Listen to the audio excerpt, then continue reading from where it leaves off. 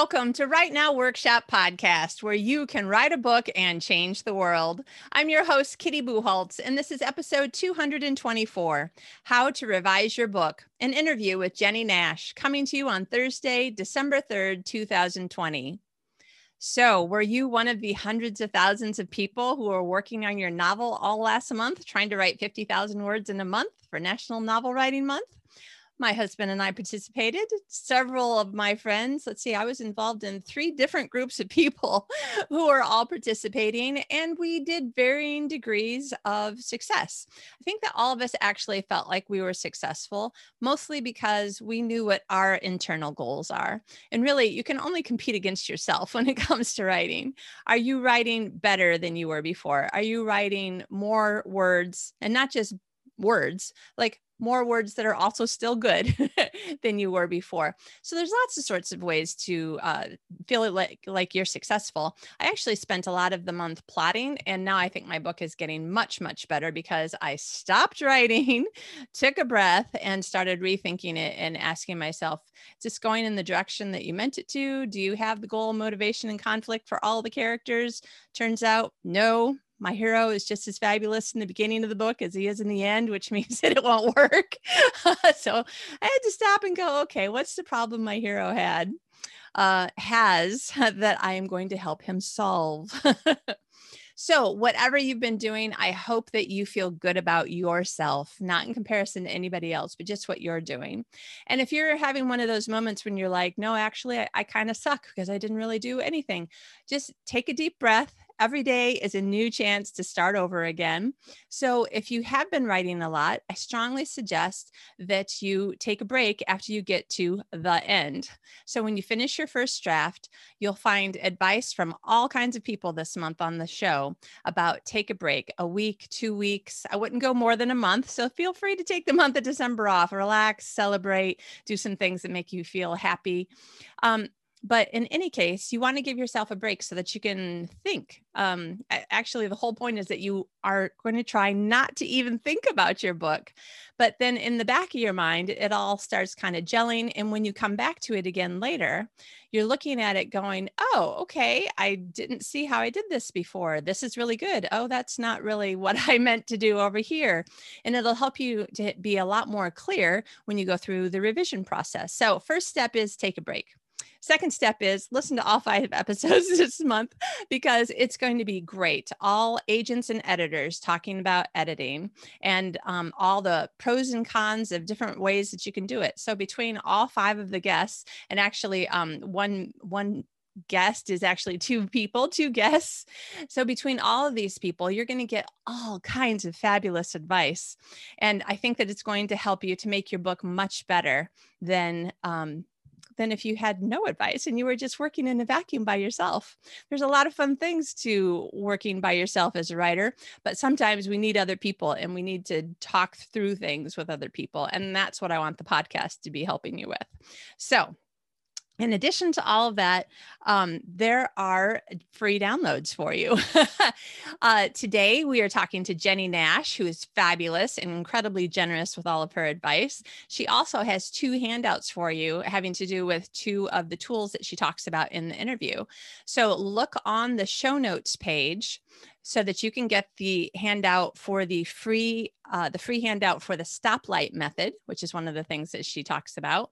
And then also there'll be a link in the show notes back to her website showing you how you can get the inside outline that she also talks about. So yay, you'll start out the new year with 2 new tools. And I think you're going to find that they're very helpful. So remember, the show notes should be wherever you're listening to your podcast. You should be able to find the show notes there. You can also just go to my website, writenowworkshop.com/episodes, and then look for the episode from December 3rd, 2020, How to Revise Your Book. And you should find links for both the handout that you can immediately download with the stoplight method and the inside outline that you can download from Jenny's site. So I think that is everything I needed to tell you today. I hope that you're excited. It's a great episode. In fact, I've already done a lot of the interviews and I'm super duper excited because I actually almost can't wait to get done with my first draft so I can start using some of these tools for my second draft. I think that just maybe I'll be able to write the best book ever. That's always my goal. I want every book to be the best book I've ever written so far. And I hope that this podcast and all of these 5 episodes in particular help you with that goal as well. So without further ado, here's Jenny. Today's guest is Jenny Nash. Jenny is the founder and CEO of Author Accelerator, a company on a mission to raise the bar on book coaching. Author Accelerator has trained more than 50 book coaches to support writers through the entire creative process. Her own coaching clients have landed top New York agents and 6-figure book deals with Big 5 houses such as Penguin, Scribner, Simon & Schuster, and Hachette. Jenny is the author of 9 books in 3 genres, including her most recent, Read Books All Day and Get Paid for It, The Business of Book Coaching. Learn more about being coached or becoming a coach at jennynash.com, bookcoaches.com, and authoraccelerator.com. Welcome, Jenny. Thank you. It's good to be here. I'm so excited to have you on the show. I was mentioning before we started that there's going to be some people listening going, her voice sounds a little familiar and her name sounds a little familiar. You've been on lots of shows, including Mark Dawson's Self-Publishing Formula several times, which is where I feel like I've gotten to know you. I have. I've been doing their book lab episodes, which is where we sort of dig into somebody's book that's already up on Amazon that's not doing as well as they hope, and we sort of pick it apart. It's great fun. I mean, not the picking apart, Yeah. but just the digging into, well, that's what we're going to be talking about here, the things that people do wrong and they're so close to doing so much right. And, it's always just so frustrating to watch people make mistakes that could be prevented. Yeah. Yeah. And you have written several books yourself, so you understand what it's like to be on both sides. I do. And I think that's part of the reason why I'm a good book coach and why I got into this side of things, is because I had the experience of being nurtured by an editor at a Big 5 publishing house. And once you're sort of inside, at least back in the day, it was just an amazing experience to have somebody else really in your work with you. And that's what book coaches do, is we're in the creative process with someone while they're writing, while they're working it out. And that's just such a supportive and nurturing experience. So that's what we're trying to provide for writers.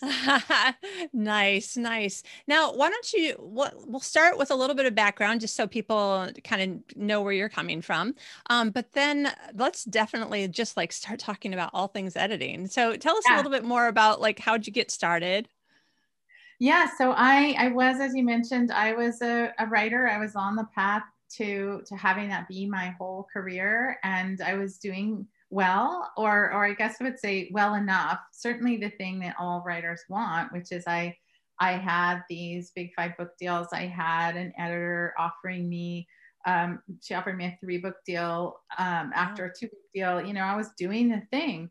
But I was really stuck in the mid list, and the mid list is a kind of purgatory, and it's it's where everybody wants to get. I mean, you want to be in that position where you're writing books and you're having publishers interested in bringing them out, but you don't make very much money. They often don't put a lot of marketing power behind you because they're doing that for the debut authors or for the big top of the list authors.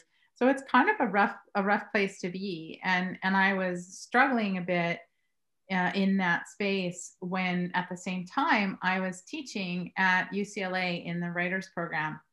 And that program is one of the largest adult education writing programs in the country. It's wow. Huge. And part of the reason for that is because of the TV. There's screenplay and sitcom writing and all of that going on as well. But I was on the book writing side, and I was teaching there, and what happened was I have a very strategic way of approaching writing rather than a craft-based way. I teach craft, obviously, but I really am thinking about how books are shaped and structured, how they're going to fit in the marketplace, how somebody's going to really get to that place of selling their book. And so I had a reputation for having that kind of a mindset. And one of my colleagues approached me and asked if I would be interested in helping her write a book from zero. She had an idea. She wasn't a writer her own self, and she was a story analyst, and she wanted help just with the process. And I said, well, I've never done that before, but I'd love to do that. That's what I think writers need, because a lot of times in these workshops that people take, they don't get what they need. And from the instructor's point of view, it's terribly frustrating. From the writer's point of view, it's equally frustrating. They're pressing their pages into the teacher's hands, and the teacher's got whatever, 10, 15, 25 students. And there's just no way that you can read, in the way that they want to be read. They want someone in it with them. So it was a very frustrating situation. So the idea of helping somebody in the way that I thought could really impact them was exciting. So we embarked on that, and I was creating processes and systems for helping her as we went. And that person and that book was Lisa Cron, who I know you're going to have on your show. I didn't realize she was your very first friend that you helped. Oh, yes, she was. So she got a 2-book deal, and her books, Wired for Story and Story Genius, have just become classics. And she has become, incredibly beloved in the writing world, and such a popular speaker and presenter. And so that was amazing. And then my second client got a deal for a memoir at Scribner. And after that, I had people lined up at my door to work with me. And I was book coaching. I sort of invented this thing. I'm not saying I invented book coaching. It just, for me, it invented, in your own life. It just sort of happened. And I began to realize that I was better at book coaching than I was at writing. I was finding more success at it than I was at writing. And I enjoyed it just as much, helping other people's dreams come to life and bringing their books into the world. And so that's kind of where book coaching happened for me. And then I started a book coach training company. So that's what Author Accelerator is. Wow. So the book coaching and teaching at UCLA Extension, they probably sound kind of similar until you really start thinking about it. And then my guess is they're not actually that similar. Teaching not at all similar. Versus, So the way that we tend to teach writing is in this piecemeal sort of way. So, you might take a class, there's a lot of courses for people, for example, who are coming back to writing after not doing it for a long time. Maybe they did it when they were younger or in college, or they always wanted to write, and now they're older and they want to do this thing. And we've seen that a lot in the pandemic, is people coming back to a thing that they always wanted to do and that is meaningful to them. And they don't want to get to the end of their life and say, well, I never tried this, or I never gave it a real shot. So, you've got people doing that, and that kind of writing can be taught well in a course, because it's that sort of situation is, I just want permission to write. I want to get back in the habit of it. I want to find my voice and get my feet under me. I want to be in a community of other writers. That's a fabulous way for somebody to take a course and do that.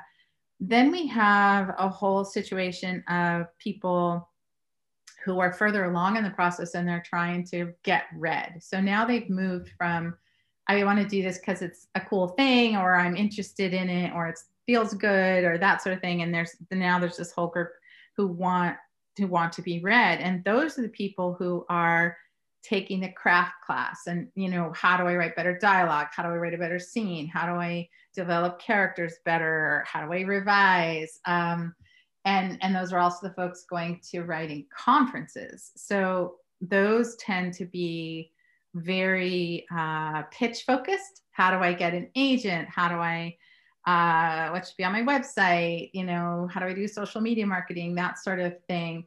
So also very tactical tactics for what to do. And nowhere was there a place where a writer could be nurtured, that where they could help their, you know, what's my idea? What is really the best shape of to hold, contain this idea, whether it's fiction or nonfiction? What else is being written out there on this topic? Where do I fit into the publishing universe? How should I publish? There's so many different ways to publish. Yeah. Should I think of this as a money-making thing? Should I think of this as a hobby? All of those questions can't be answered in a 4-day course or a 2-week course or a 10-week course. They just can't. And having somebody really with you word by word through the process is just doesn't exist. So the book coaching is very different from teaching in a classroom, and it's very different from traditional editing, which is when somebody a writer finishes a work, and then an editor comes in and approaches that thing as a finished piece. And a developmental editor is going to look to make it better, and they're going to look to come in to help that writer do a solid revision, but they're typically not going to then see it through with them or help them to execute. Right.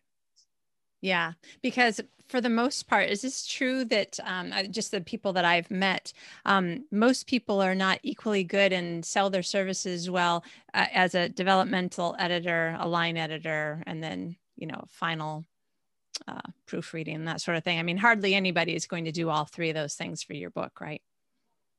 Yeah, they're really very different skills. They're really different skills. And, you know, that brings up a good question for a writer, which is what do I need? And a lot of people seek the wrong sort of help. So let's say that you have just finished NaNoWriMo, because we're talking now, right, as that's happening.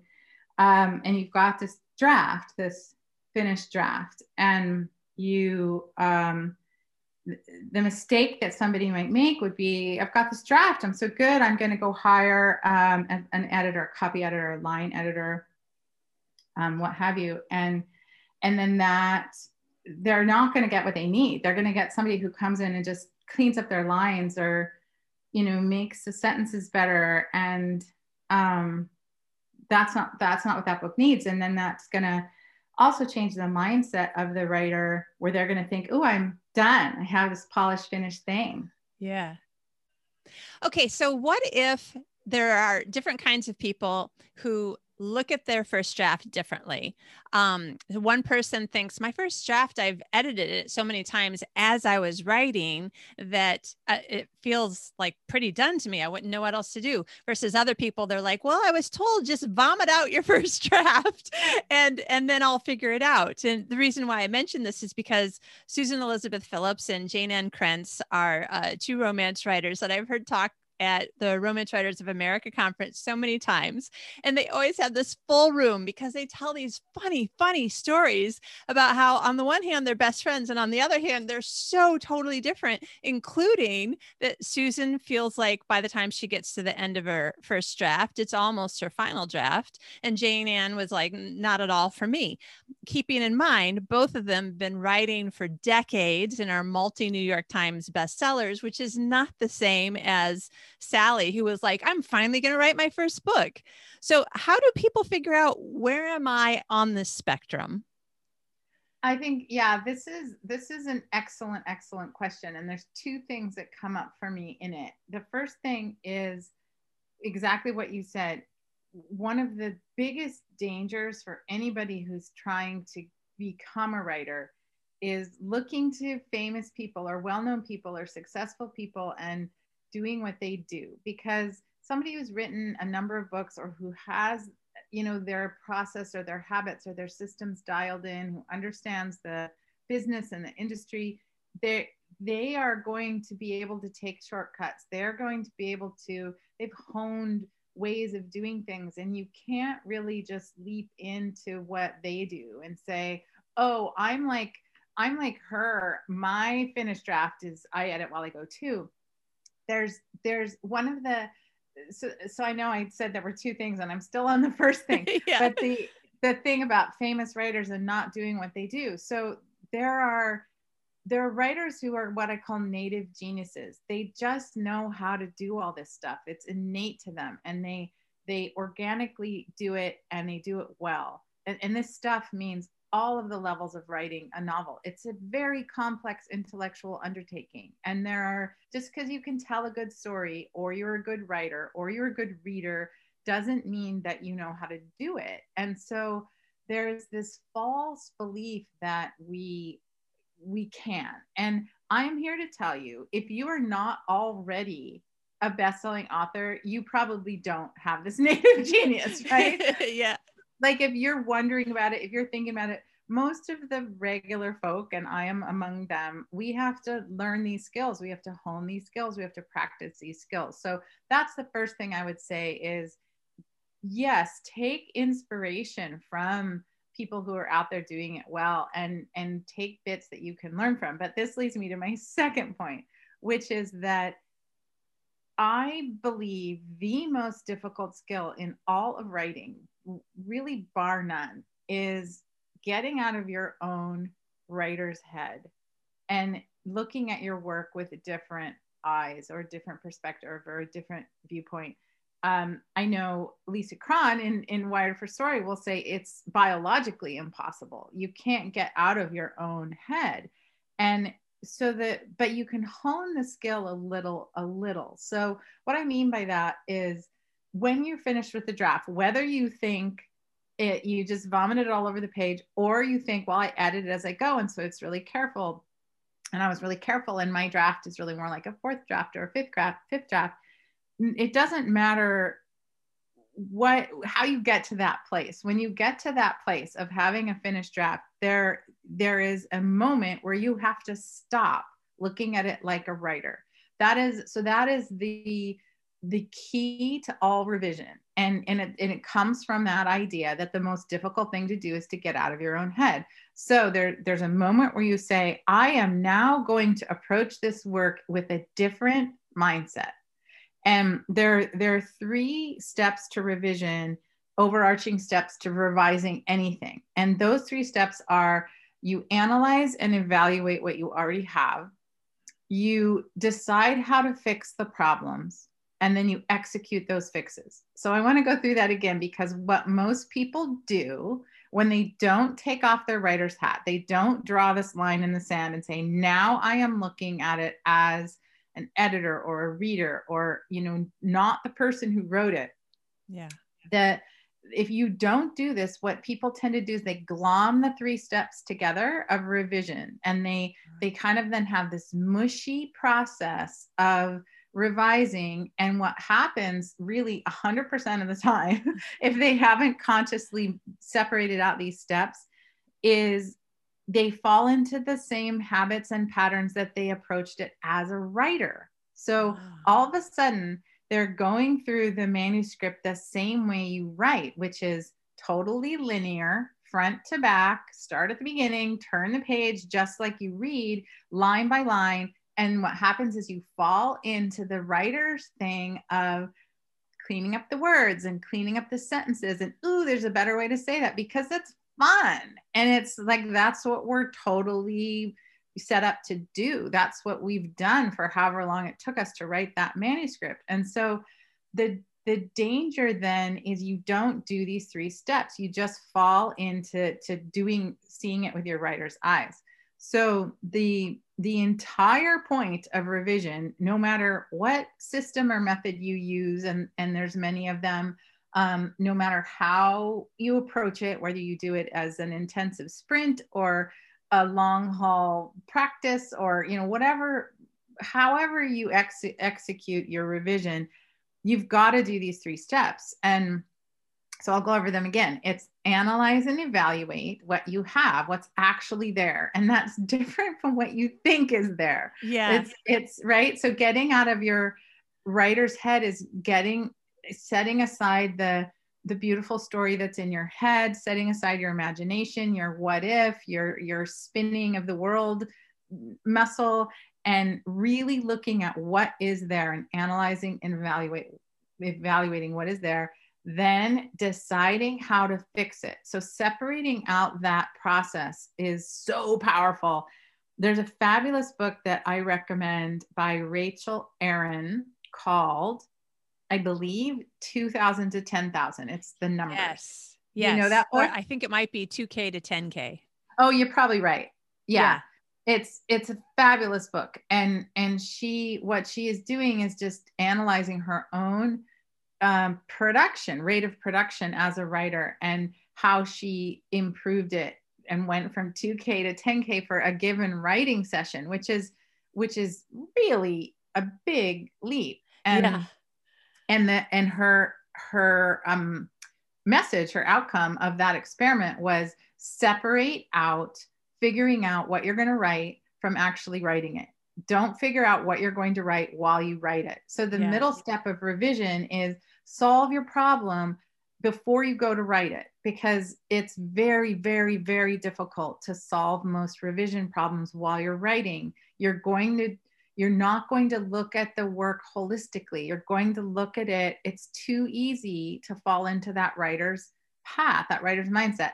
So if you solve the problem, then you execute the fix. Then you go and you do the writing. So by the time you actually get to the writing, you've been through these two other steps, which you didn't do as a writer, and you're going to approach it in that very different way.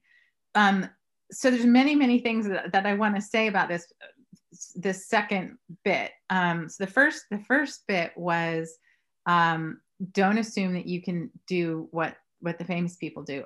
I would say, if you are not yet published, don't tell yourself that your draft is awesome and ready to go. I think odds are just really good that it's not. And that's not because you're not a good writer. It's not because you haven't done a good job. It's just very, very, very hard to pull it off in one go. You know, even if you're looking at it while you go, you may have beautiful lines. That is true. The writing may be beautiful, and that could be very true, but the story is what we're trying to get at here. So that was one. And then two is draw a line in the sand and do the work of revision, which is different from the work of writing. So the things I want to say from that are, this is a moment when it can really be enormously helpful to bring in another pair of eyes. So to do the analysis and the evaluation, and to perhaps help you solve the problems at a developmental editor, a book coach, a writing group, a trusted critique partner, somebody who you can really trust to be honest and to be evaluative. Is that a word? Something like that. Yeah. Evaluate the work. And by that, I mean to give evidence about what they're saying. This is not a time for opinions, or I really liked it, or gee, I think you should turn this romance into a mystery, or you should really set it in 1800s Denmark.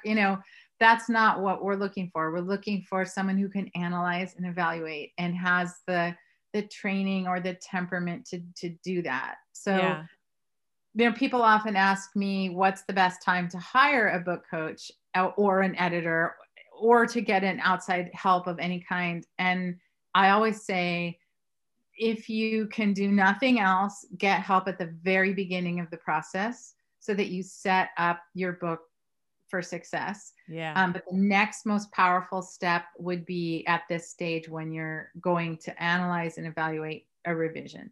So that's one thing I wanted to say about this process. And then the next thing I wanted to say is that there are tools and methods and practices that you can use to help you work through these three steps of revision. And those are things that you can find in a lot of different people's systems and methods and such. So, but if you remember those three steps, you can go and choose the tools that work for you, and or the method or the practice or whatever you want to call it, to move through those. Does that all make sense? Yeah, yeah. And in fact, I'm thinking about the fact that when I went through, I actually haven't gotten all the way through 2K to 10K, because I'll get to a point, try something, then I'm so thrilled with the results that I forget. I still haven't actually finished the book. But the difference in my writing, not just that not just that, like, the difference between, I don't really know what this scene's about, but I think it's about this. So I'm going to kind of type this. And yeah, that was kind of what I meant. But it's like that versus I know exactly, like I've seen it in my mind already. I've visualized it. I know exactly what I'm going to say. And not only is the plot, more, I don't know, like exacting and specific, like it's much more what I saw in my head, but the characters are more alive. And even somehow the words end up being better words put together in better ways. And it's just like, this is like magic. So it's very Yeah. interesting to me that you could do the same thing in revision. Oh, you have to. And so I have a couple really simple tools that I use to help people with these steps, which I can explain. And then I can also share some links for your listeners to get some PDFs and downloads on them. But the first, well, actually, I'm gonna talk about the second tool first because it's easier. But there's a way that I teach people to evaluate their manuscript, and the reason that I do it this way is the entire point is to get you out of the chronological thinking. You really don't want to think about your story from beginning to end. You don't want to move it through it that way. You want to look at it as like the 30,000 foot view, really the overview of the whole thing. And so the method that I teach is called the stoplight method, which is super easy to remember and obvious. And what you're trying to do is locate what are the red light issues in this book. And those are the issues that are deal breakers. They're going to ruin the story. They're giant plot holes. They're giant character issues. They're logic problems. Maybe the story starts in the wrong place. Maybe it's in the wrong POV. So red light issues are like, rah, rah, rah, and then you go down the line. And green light issues are the issues that most people actually focus on when they think they're doing revision. So that's, I'm going to pick a better word. I'm going to use a comma instead of a semicolon. It's copy editing. And the way that I teach revision is do not touch the green level issues when you're doing your analysis and evaluation and problem solving. Just don't do it. And don't even look at the yellow light issues until you've got the red light issues fixed, because it makes no sense. Yeah. And so the idea is find the things that are going to kill this story and figure out how to fix them, and then execute those fixes before you go down to that next level of the yellow light issues. And the yellow light issues, so the other way that I characterize the stoplight method is by how long it's going to take you to figure it out and fix it.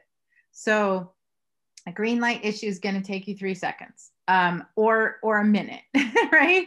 And a yellow light issue is probably going to take a couple hours to figure out. Maybe you're moving a scene. Maybe you're giving someone a new occupation, even changing their name. Something that's it's going to take a little effort and a little time. You're going to have to set aside a chunk of time to figure it out and to fix it. Yeah. And a red light issue is going to take you a couple days. It's a big issue. And those are the things we want to look at first. So when you force yourself to look at a manuscript in this way, now what you're doing is, again, you're looking at it as a whole entity. You're looking at it holistically. You're not looking at it the way that you did as a writer. And this is the way that agents and editors read.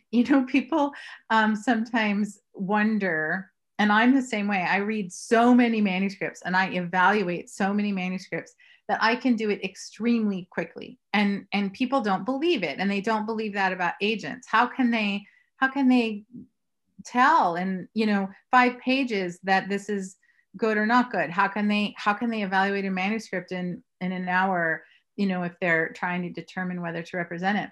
And the answer is that we look for patterns, because there are patterns that all writers tend to get wrong, and you tend to see over and over and over again.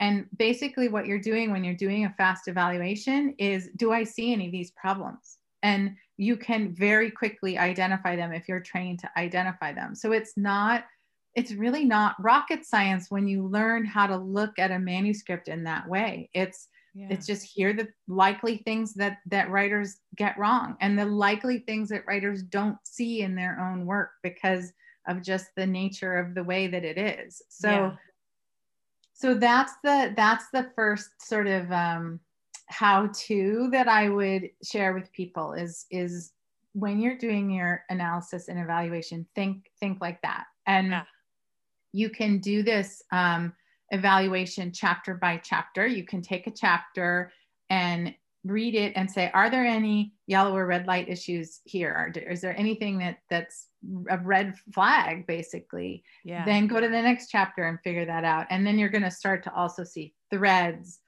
that become problematic.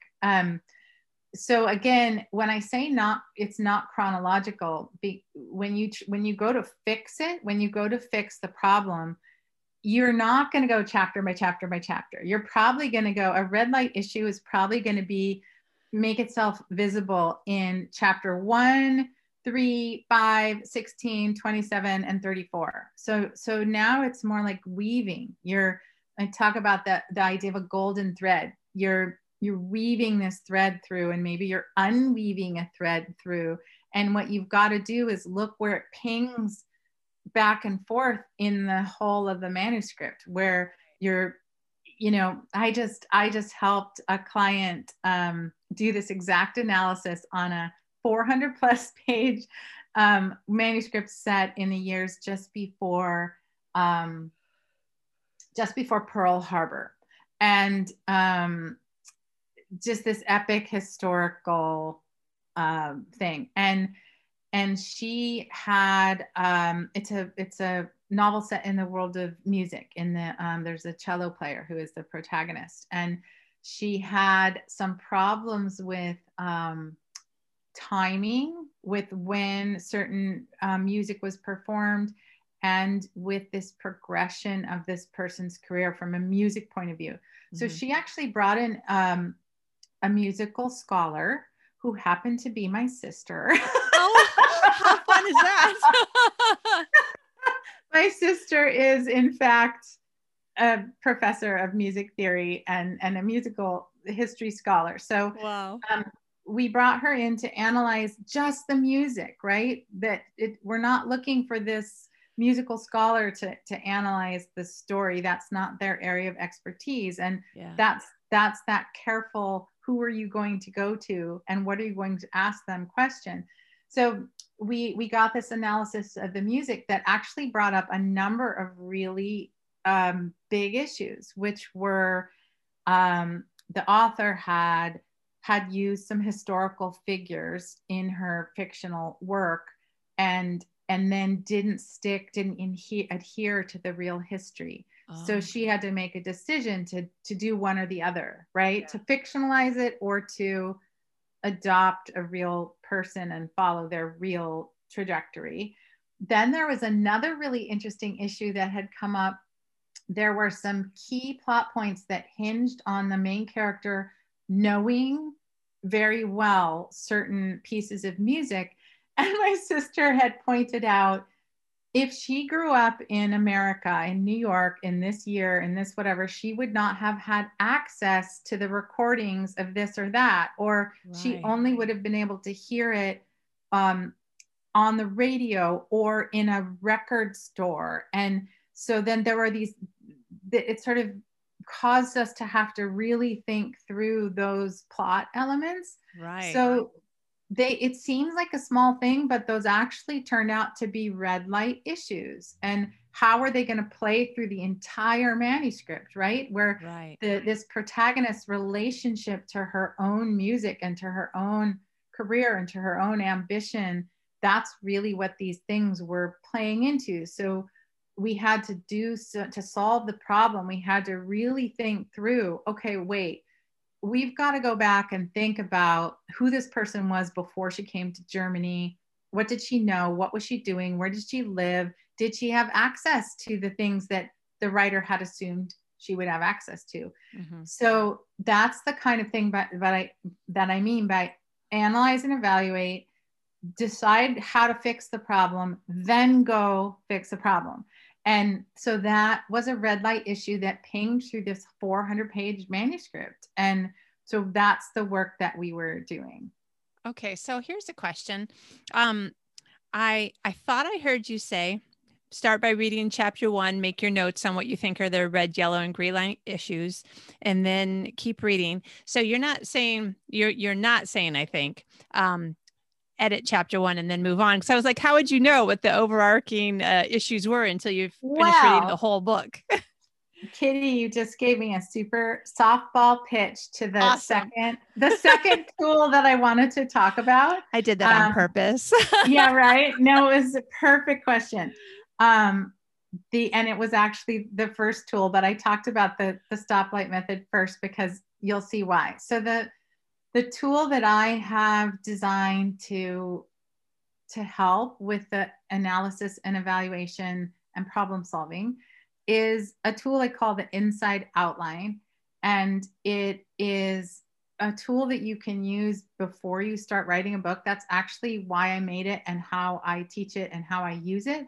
But what happened is it becomes so terribly effective for revision that I teach it for revision now. And I know we have met around Mark Dawson's self-publishing courses and Universe. And right. I've just launched a course on how to revise a novel at Self-Publishing Formula. And the Inside Outline is a core part of that course. And it's been really fun to see people. There's a Facebook group attached to that course, and everyone's in there sharing their inside outlines and taking pictures of them, because what you can do is you can actually put your red, yellow, and green issues on this document. And so here's the thing that's mind-blowing. If you do it right, and there are very strict rules, there's two ways to do it in revision, but if you do it right, an inside outline is only 3 pages long. So that's why it's beautiful, right? It's a powerful, powerful little tool. So all it is this. I say all it is, but it's kind of, it's easy to understand and hard to do, but revision is hard. And it's just like the 2K to 10K book, where you separate out a few tasks in order to make the overall task easier. That's what the Inside Outline does. It takes the really hard work of either starting to write or starting to revise and kind of concentrating it in one small place. So it's a small, simple tool, but it's hard to get it right. So what the Inside Outline is an analysis and evaluation tool. And all you're doing is you're taking what I call the tentpole scenes of your story, the ones that hold it up. If you were to graph it out, it's the highs and lows. So it's not at first going to be every scene. Oh my goodness, that is not something that we want. Sorry about that. No worries. So you can graph out the highs and lows of your story, and those are the scenes you want to put in the Inside Outline at first. And you want to see the shape of the story. You want to see how it's moving through time. You want that 30,000 foot view. And this is what gives it to you. And it's called an Inside Outline because each plot point is paired with an interior point. So the outside is the plot, and the inside is the protagonist's emotional response to the plot. So it's how they're making meaning of the plot, what the point of that scene is. Why is it even here? Why do we care? Does it play into the story? So that's what's hard. It's super easy to put the plot points down on a page and you just slug them out. They're just bullet points. Here it is. Yeah. And the hard part is pairing every single plot point with an interior point. But what you can do when you do that, it's like an architect making a mini model of a house and being able to hold it up in 3D and walk around and look at it and see where it's holding together and where it's not. And if you do the inside outline well, you can absolutely spot the red, yellow issues on your whole story. And so the other day I did a live coaching of a student from the self-publishing formula class. And so people submitted their inside outlines and I made them do 3-page versions. And I'll talk about a longer version in a minute. And I selected one to teach from because it was so good. and it was a thriller. So it was like this super complex action-packed thriller. And the reason I picked a thriller is because everyone always says, oh, that's not for what I write. You know, what I write doesn't have the emotional whatever. It's like, yes, it does. I promise. And if it's good, it does. And this one was so good. It had a female protagonist in a kind of classic thriller. There was some high-tech, shenanigans going on. It was fabulous. It's a fabulous story. And she had the points paired to her plots in a way that was powerful. And you could see the arc of change in the character in 3 pages. You could see how the whole thing moved and went. But there were 2 things that were instantly obvious to me. And those are the patterns I was talking about. What the inside outline does is allow you to see those patterns or those holes. And she had this totally bizarre, out of nowhere POV shift in the last 3 chapters. And it was like we were close third point of view all the way through this story in this woman protagonist point of view. And then all of a sudden at the critical, everything solved moments, it was in somebody else's point of view. And it was like, so I asked her, was that intentional? Because sometimes it might be, there might be a good story reason for that. Yeah. And she had not even known that she had done that. Oh, wow. And she had the idea that she was setting up the next book was going to be in the POV of the person who took over this story. So she sort of kind of had this conscious reason for doing it, but she had not really identified that she had done that on purpose. So that was a super easy fix to solve. And then the other thing was that she had left out some of the most powerful elements of this character's internal story and her arc of change and why any of this mattered to her. And it was there. It was in the beginning. It was described. It was there. It was built up, but then she dropped it.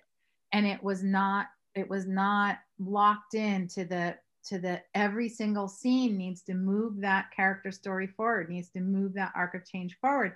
Yeah. So I said to her, if you go back and you really consciously trace that arc of change through these scenes and lock that into every single scene, you're now going to have, when you go back to your revision, you're going to know exactly what that scene needs to do. And it's not just the plot. It's never just the plot. Yeah. That scene needs to do something with that character. And the inside outline becomes a map, a roadmap so it's an analyzing and evaluating and solving the problem. And then when you go to execute the fix, you have this roadmap. And so it sounds like you're saying that this person could have written this outline before ever writing chapter 1 of the book, or they could have used this outline after they finished the first draft to figure out what needed to be done in the revision. That's correct. And if the world were perfect, every single writer would do an inside outline before they start. But the world is not perfect. Yeah. I am not that famous. And I also have a hard time convincing people how powerful it is. Writers want to write. They want to write. They're racehorses out of the gate. They've got their idea. They can see their story and they want to just go. And there's such a hesitancy to stop and pull out the the work of figuring it out before you write it.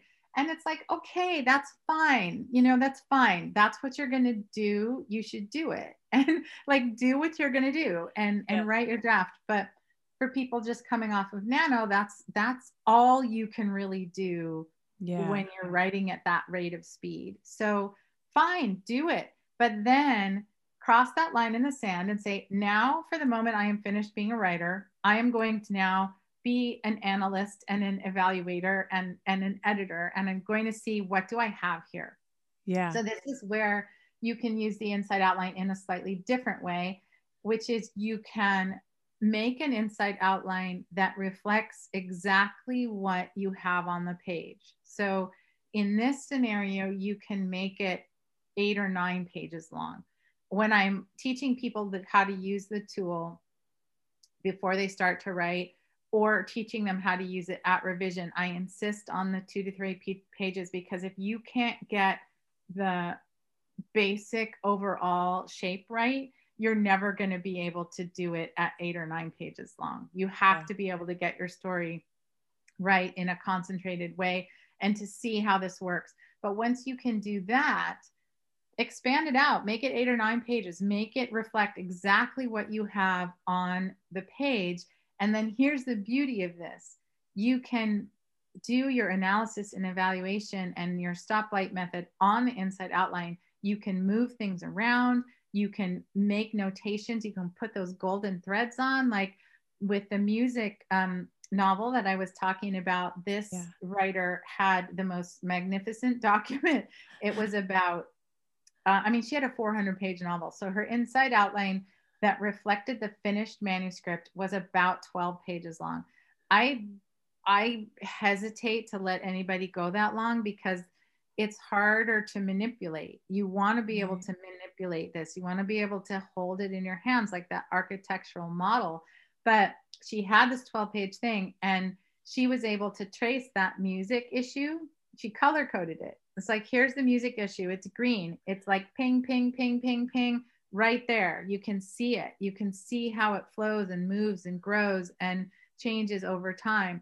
Then she had another issue that was colored another color. She had about 4 kind of color coding things that she was doing. And we were solving the problems of the revision on the inside outline rather than on the 400-page manuscript. And so she had little sub points. That's why it grew so long. Little sub points. When I go back to work on this chapter, I need to do X, I need to do Y, I need to do Z.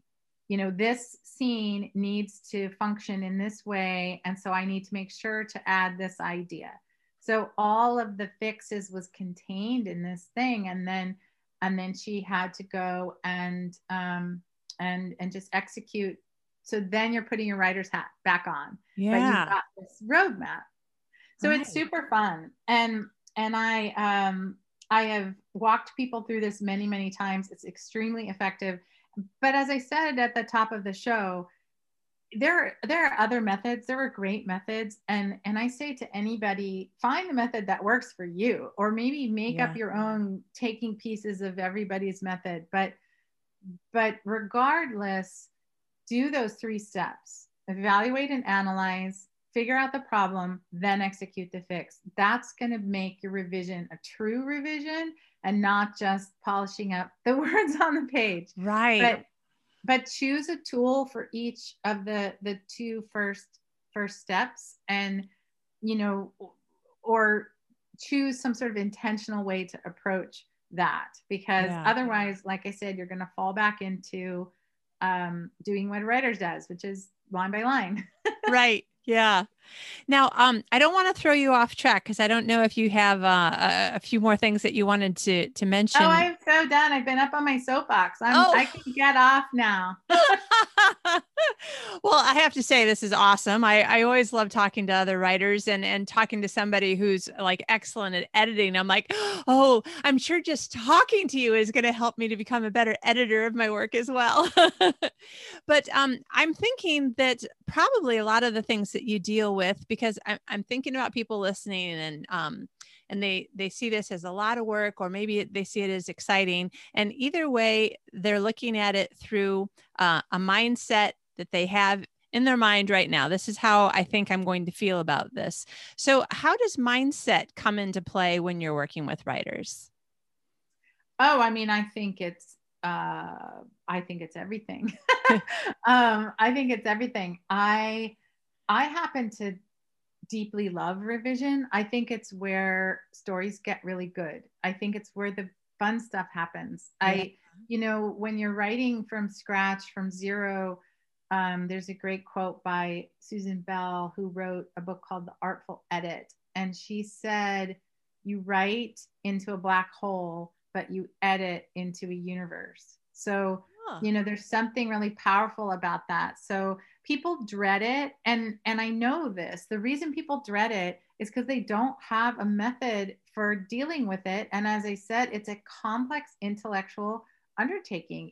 There are many, many, many moving parts and skills that you have to master in order to write well. And revision forces you to see that.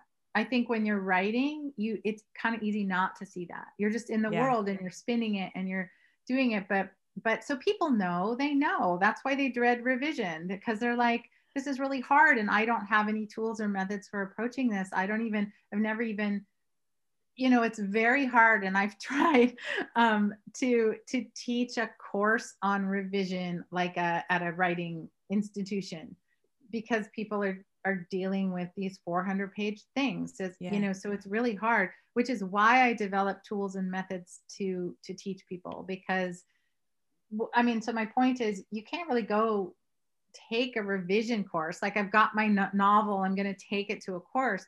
All you can do is learn some tools and methods to apply to it. But once you do that, I think you will not be so afraid.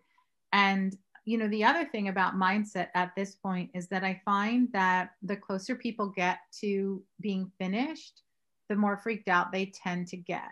And that freak out looks usually like two different things. One is total procrastination in the guise of perfectionism. Like, I will go over this manuscript 437 more times before I let it go into the world or before I show it to anyone else. They hold it so close to their chest and they just refuse to call it a day, because they know that if they do that, they're going to be judged. The world is going to judge it. And that is true. So, there's that procrastination by perfectionism.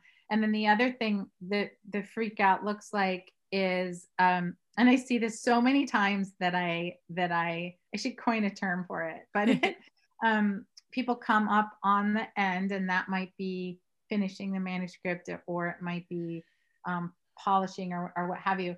And they suddenly have a great idea for a new book. Right. Right. It's going to be, wait, I'm going to put this one aside and do this whole other thing. Or I have an idea for a series, or I have an idea for this. It happens so frequently that, and I think it's great. Like, creativity begets creativity. Have your idea, but finish your book first. Yeah. When my clients do that, I'm like, nope, stop, nope. Or another version of it is for nonfiction writers. I'm going to write an article. I'm going to pitch an article to the New York Times or the Atlantic or whatever, which is like a whole giant undertaking in and of itself. So it's like, no, you can't do that. Yeah. So, I think it's understanding what the mindset at revision tends to really all circle around fear. And, it's a scary thing. And I think feeling what you feel and acknowledging what you feel and understanding that you're feeling it because it matters to you will help to approach revision in a way that's lighter and more fun, and has a time limit on it where you're not going to be doing this for the rest of your life. There's, you're going to be finished, and then you'll put it out in the world, and it might be judged, but that's okay. That's part of the creative process. Yeah. Yeah. And I try to help friends and clients and fellow writer friends. Well, all of us have a place. A lot of times, the middle is one place, and almost at the end is one place where all of a sudden it just seems like the world is falling apart. And you have to just remember that you need somebody to say, "Don't worry. Remember, you always feel this way at this point. This is just a Yeah. normal part of the process." Yeah. Yeah. Or what also happens if people are doing this evaluation process and they find a bunch of red light issues, most people find somewhere in the neighborhood of 3 to 7 red light issues. So let's say somebody finds 7 red light issues on their manuscript. They tend to just throw up their hands and say, well, that was a waste of time, and I'm a terrible writer, and I knew this was a bad idea and I couldn't really do it. And Oh. it's like, no, actually, this is so fixable. I can see that if you fix this, this, and this, and I always tell them, I try to give them some percentage. That's a guess, but I'll say, I think you're actually 80% of the way where you need to be. And you just need to fix these 20% red light issues and you'll be good. Like, let's look at all the things that are good here. Right. So, I think there's a tendency at revision to over dramatize Yeah. what's wrong. And because you want to focus on what's wrong, that's what the work is. But then to over dramatize how dire the situation is, it's usually not that dire. Yeah. And so for people who are thinking, well, actually, I am more of a plotter. So maybe what if I'm taking a guess here. So this is a question. Here's the level that I'm at when I write my first story and edit it, not knowing anything and not really having that many tools. And this is the level my book is at. Then if I write my story, just get it all out there on the page. But now I've got some tools, I can bring my book up to this level. But I'm guessing, and this is a question, if I start with the inside outline and end with the inside outline, I might bring my book up to a whole new level. Totally. That's awesome. Yeah, totally. I mean, I have no doubt. I've seen it a million times. And when I was working with KJ Dell'Antonia, who was a New York Times editor and a nonfiction book writer who turned to fiction. And I helped her with her first novel, which is coming out in 2 weeks from when we're speaking. It's called The Chicken Sisters, and she got a big deal for it. And I don't want to talk about the process of that book because it was a little complicated, but for her second novel, she's a huge inside outline fan. So she came to me and said, all right, let's do the inside outline for the next book. And we did that. And she had a self-imposed deadline, a very tight self-imposed deadline for finishing the second book. So we worked on the inside outline. Well, we worked on it probably for 8 weeks. And this was a 4-page document. And we went back and forth and back and forth and back and forth. We had this Google Doc and it was epic. And she was working out the whole story. And she would get it really solid. And then she'd be like, nope, the ending is not right. And then she'd get it really solid. And she'd say, you know what? This whole character focus is not right. But think about how powerful it is to do that on 4 pages rather than the whole thing. So then what was just mind blowing to me was she got it to a place where she liked it and she kicked out that book so fast. It was like, don't blink.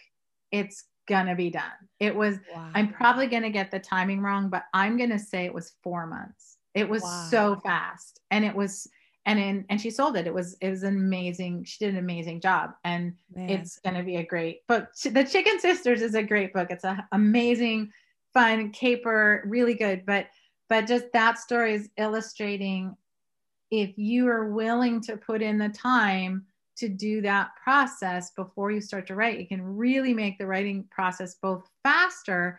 But the reason it's faster is because it's more efficient. And it's doing exactly what Rachel Aaron suggests, which is separate out the figuring out from the actual writing.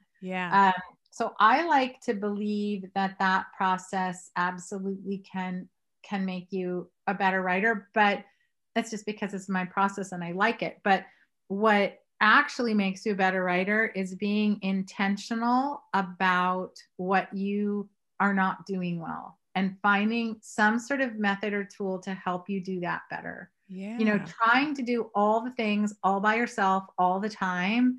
Why would you think you can learn this complex thing that you've never done before? Why do we think we can do that with writing books when we don't think we can do that with so many other things? Right. So so this takes us back to your question about mindset. I think the most powerful mindset a writer can have in general is a growth mindset. And I think that's true also for someone like me who is an entrepreneur. It's that constant, what do I not know? How can I do better? What's working? What's not working? How can I look at this in a different way? Who can I turn to for help? That constant iterative process of improving. And if a writer has that mindset, they're probably not going to face their revision with dread, because they're going to be thinking, okay, look at me. I finished a draft. Maybe I just did NaNoWriMo. Yay me. Now I got to learn how to evaluate and analyze what I've done. I've got to learn how to fix what I've done. I've got to learn, how do I take this from good to great? I've got to learn all that. And maybe next time you write a book, you realize, gee, it would have been way more efficient and better if I had not done it that way. Let me find a process for doing a better job at the beginning. It's all of those. That's why I'm not a fan of the pantser method of writing. And look, I published 3 novels with big 5 publishing houses, and I was a pantser my own self. So I get it. But I also was a mid-list writer who did not break out of the mid-list and was not making a living at my writing. And I now know why that is so. I could have done a much better job in a lot of different ways, in some really basic ways, actually, that I didn't do. So that process of, okay, how could I do better? How could I improve this? What can I do to, whatever. It's that mindset that is the key to everything. And then that also takes away the fear, because it's like Carol Dweck, who's wrote the book, I think, Mindset, right? She's the big mindset person. I'm blanking on the name of her book, which is so bizarre. It's such a famous book. I'll look it up while you're talking about it. I think it's called The Growth Mindset. I think it's called The Growth Mindset. Okay. I mean, she's the one. She's the scholar, but that's the name of it. The Growth Mindset, right? There's no, you were right. Just mindset. Just the word mindset. Yeah. Okay. There's no failure. That's what she says. There's no failure when you have a growth mindset. There's just learning and improving. And okay, that happened. Now how can I do better? So approaching a revision with that just takes all the sting out of it, because it's like, oh, wow, hey, look, what I wrote, actually, maybe I have to throw the whole thing out. But what did I learn from it? What did I gain from it? What did I learn about my writing habits, or my story, or my skill level, or what have you? Or if you finished it and it's parts of it are really good, great. How can I fix the rest? That. So mindset, everything. I love it. This is very exciting. I actually have been thinking the last few years and asking people, when I think that I might be talking to someone who might know the answer, I'm like, I got to figure out like how to raise my game a level. And I actually am not sure. I know I want to write better. I know I can write better. I know I can be more imaginative, more creative. I just don't know how to do it. And now I'm like, oh, here's a tool. This could really be a great tool. I like it. I made it, but I like it. I like it just because it works. I like anything that works. Right. Whether it's mine or not. Yeah, exactly. Exactly. Well, listen, talking about all the things that are yours, you have got really interesting books for sale, but really, I think what you're most known for is your teaching and editing. You have the Author Accelerator program. You've got this Yeah. shorter course, How to Revise Your Book, which is at selfpublishingformula.com. Tell us a little bit about where can people find you, the different kinds of ways that they might be interacting with you, and kind of just give people some idea of like these are ways that I or my company or things that I have done can help you. Totally. Yeah, so the class at Self Publishing Formula is a class on specifically how to revise a novel. I believe that they frequently have it on sale for about $200. It's kind of a great deal. There's examples, there's downloads. You get into a Facebook group, so that's a great place to go if you're hoping to revise something. And you can learn the stoplight method and the inside outline in that class. I teach that. If you want just to get a PDF download on the inside outline, you can go to authoraccelerator.com/inside outline book. And there's right on that page, there's a download. I don't think you have to do anything. I think you can just download it. There is a sign up there because I am writing a book on the inside outline. Nice. I just have to finish it. Right. Wow. I think the entire audience totally gets what you're talking about, Jenny. And what's interesting about that is I have really, just like most people, I have gotten very close to the end. I've done the thing that I'm talking about, like, oh, I think this is stupid. I hate it. Nobody cares.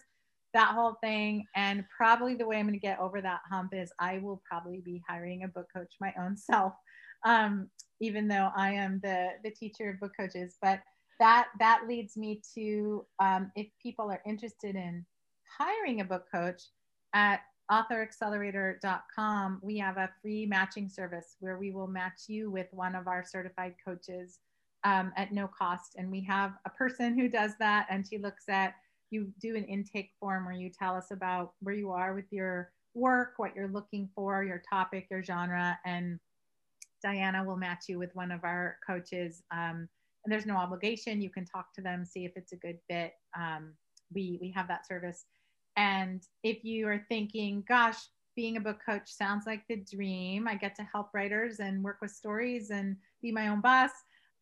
That's the core of what Author Accelerator does, is we have a training and certification program for book coaches. And I have a 6-part video series where I talk all about book coaching and what it is and who might be good at it and can you make money even in a pandemic? The answer is yes. It's been actually quite great for book coaches. Unfortunately, I hate to say that, but it's true. And you can find those videos at bookcoaches.com/ABC. ABC. It's about book coaching, but it's bookcoaches.com/ABC. Those videos are there, and they're free, and they're 30 minutes each. So you'll spend a lot of time with me. Good, you might good. get tired of me, but that's it. And I don't know that I have a download on the stoplight method, but I feel like I must because it's in so many of my classes. So let me find one, and we'll put that in your show notes too.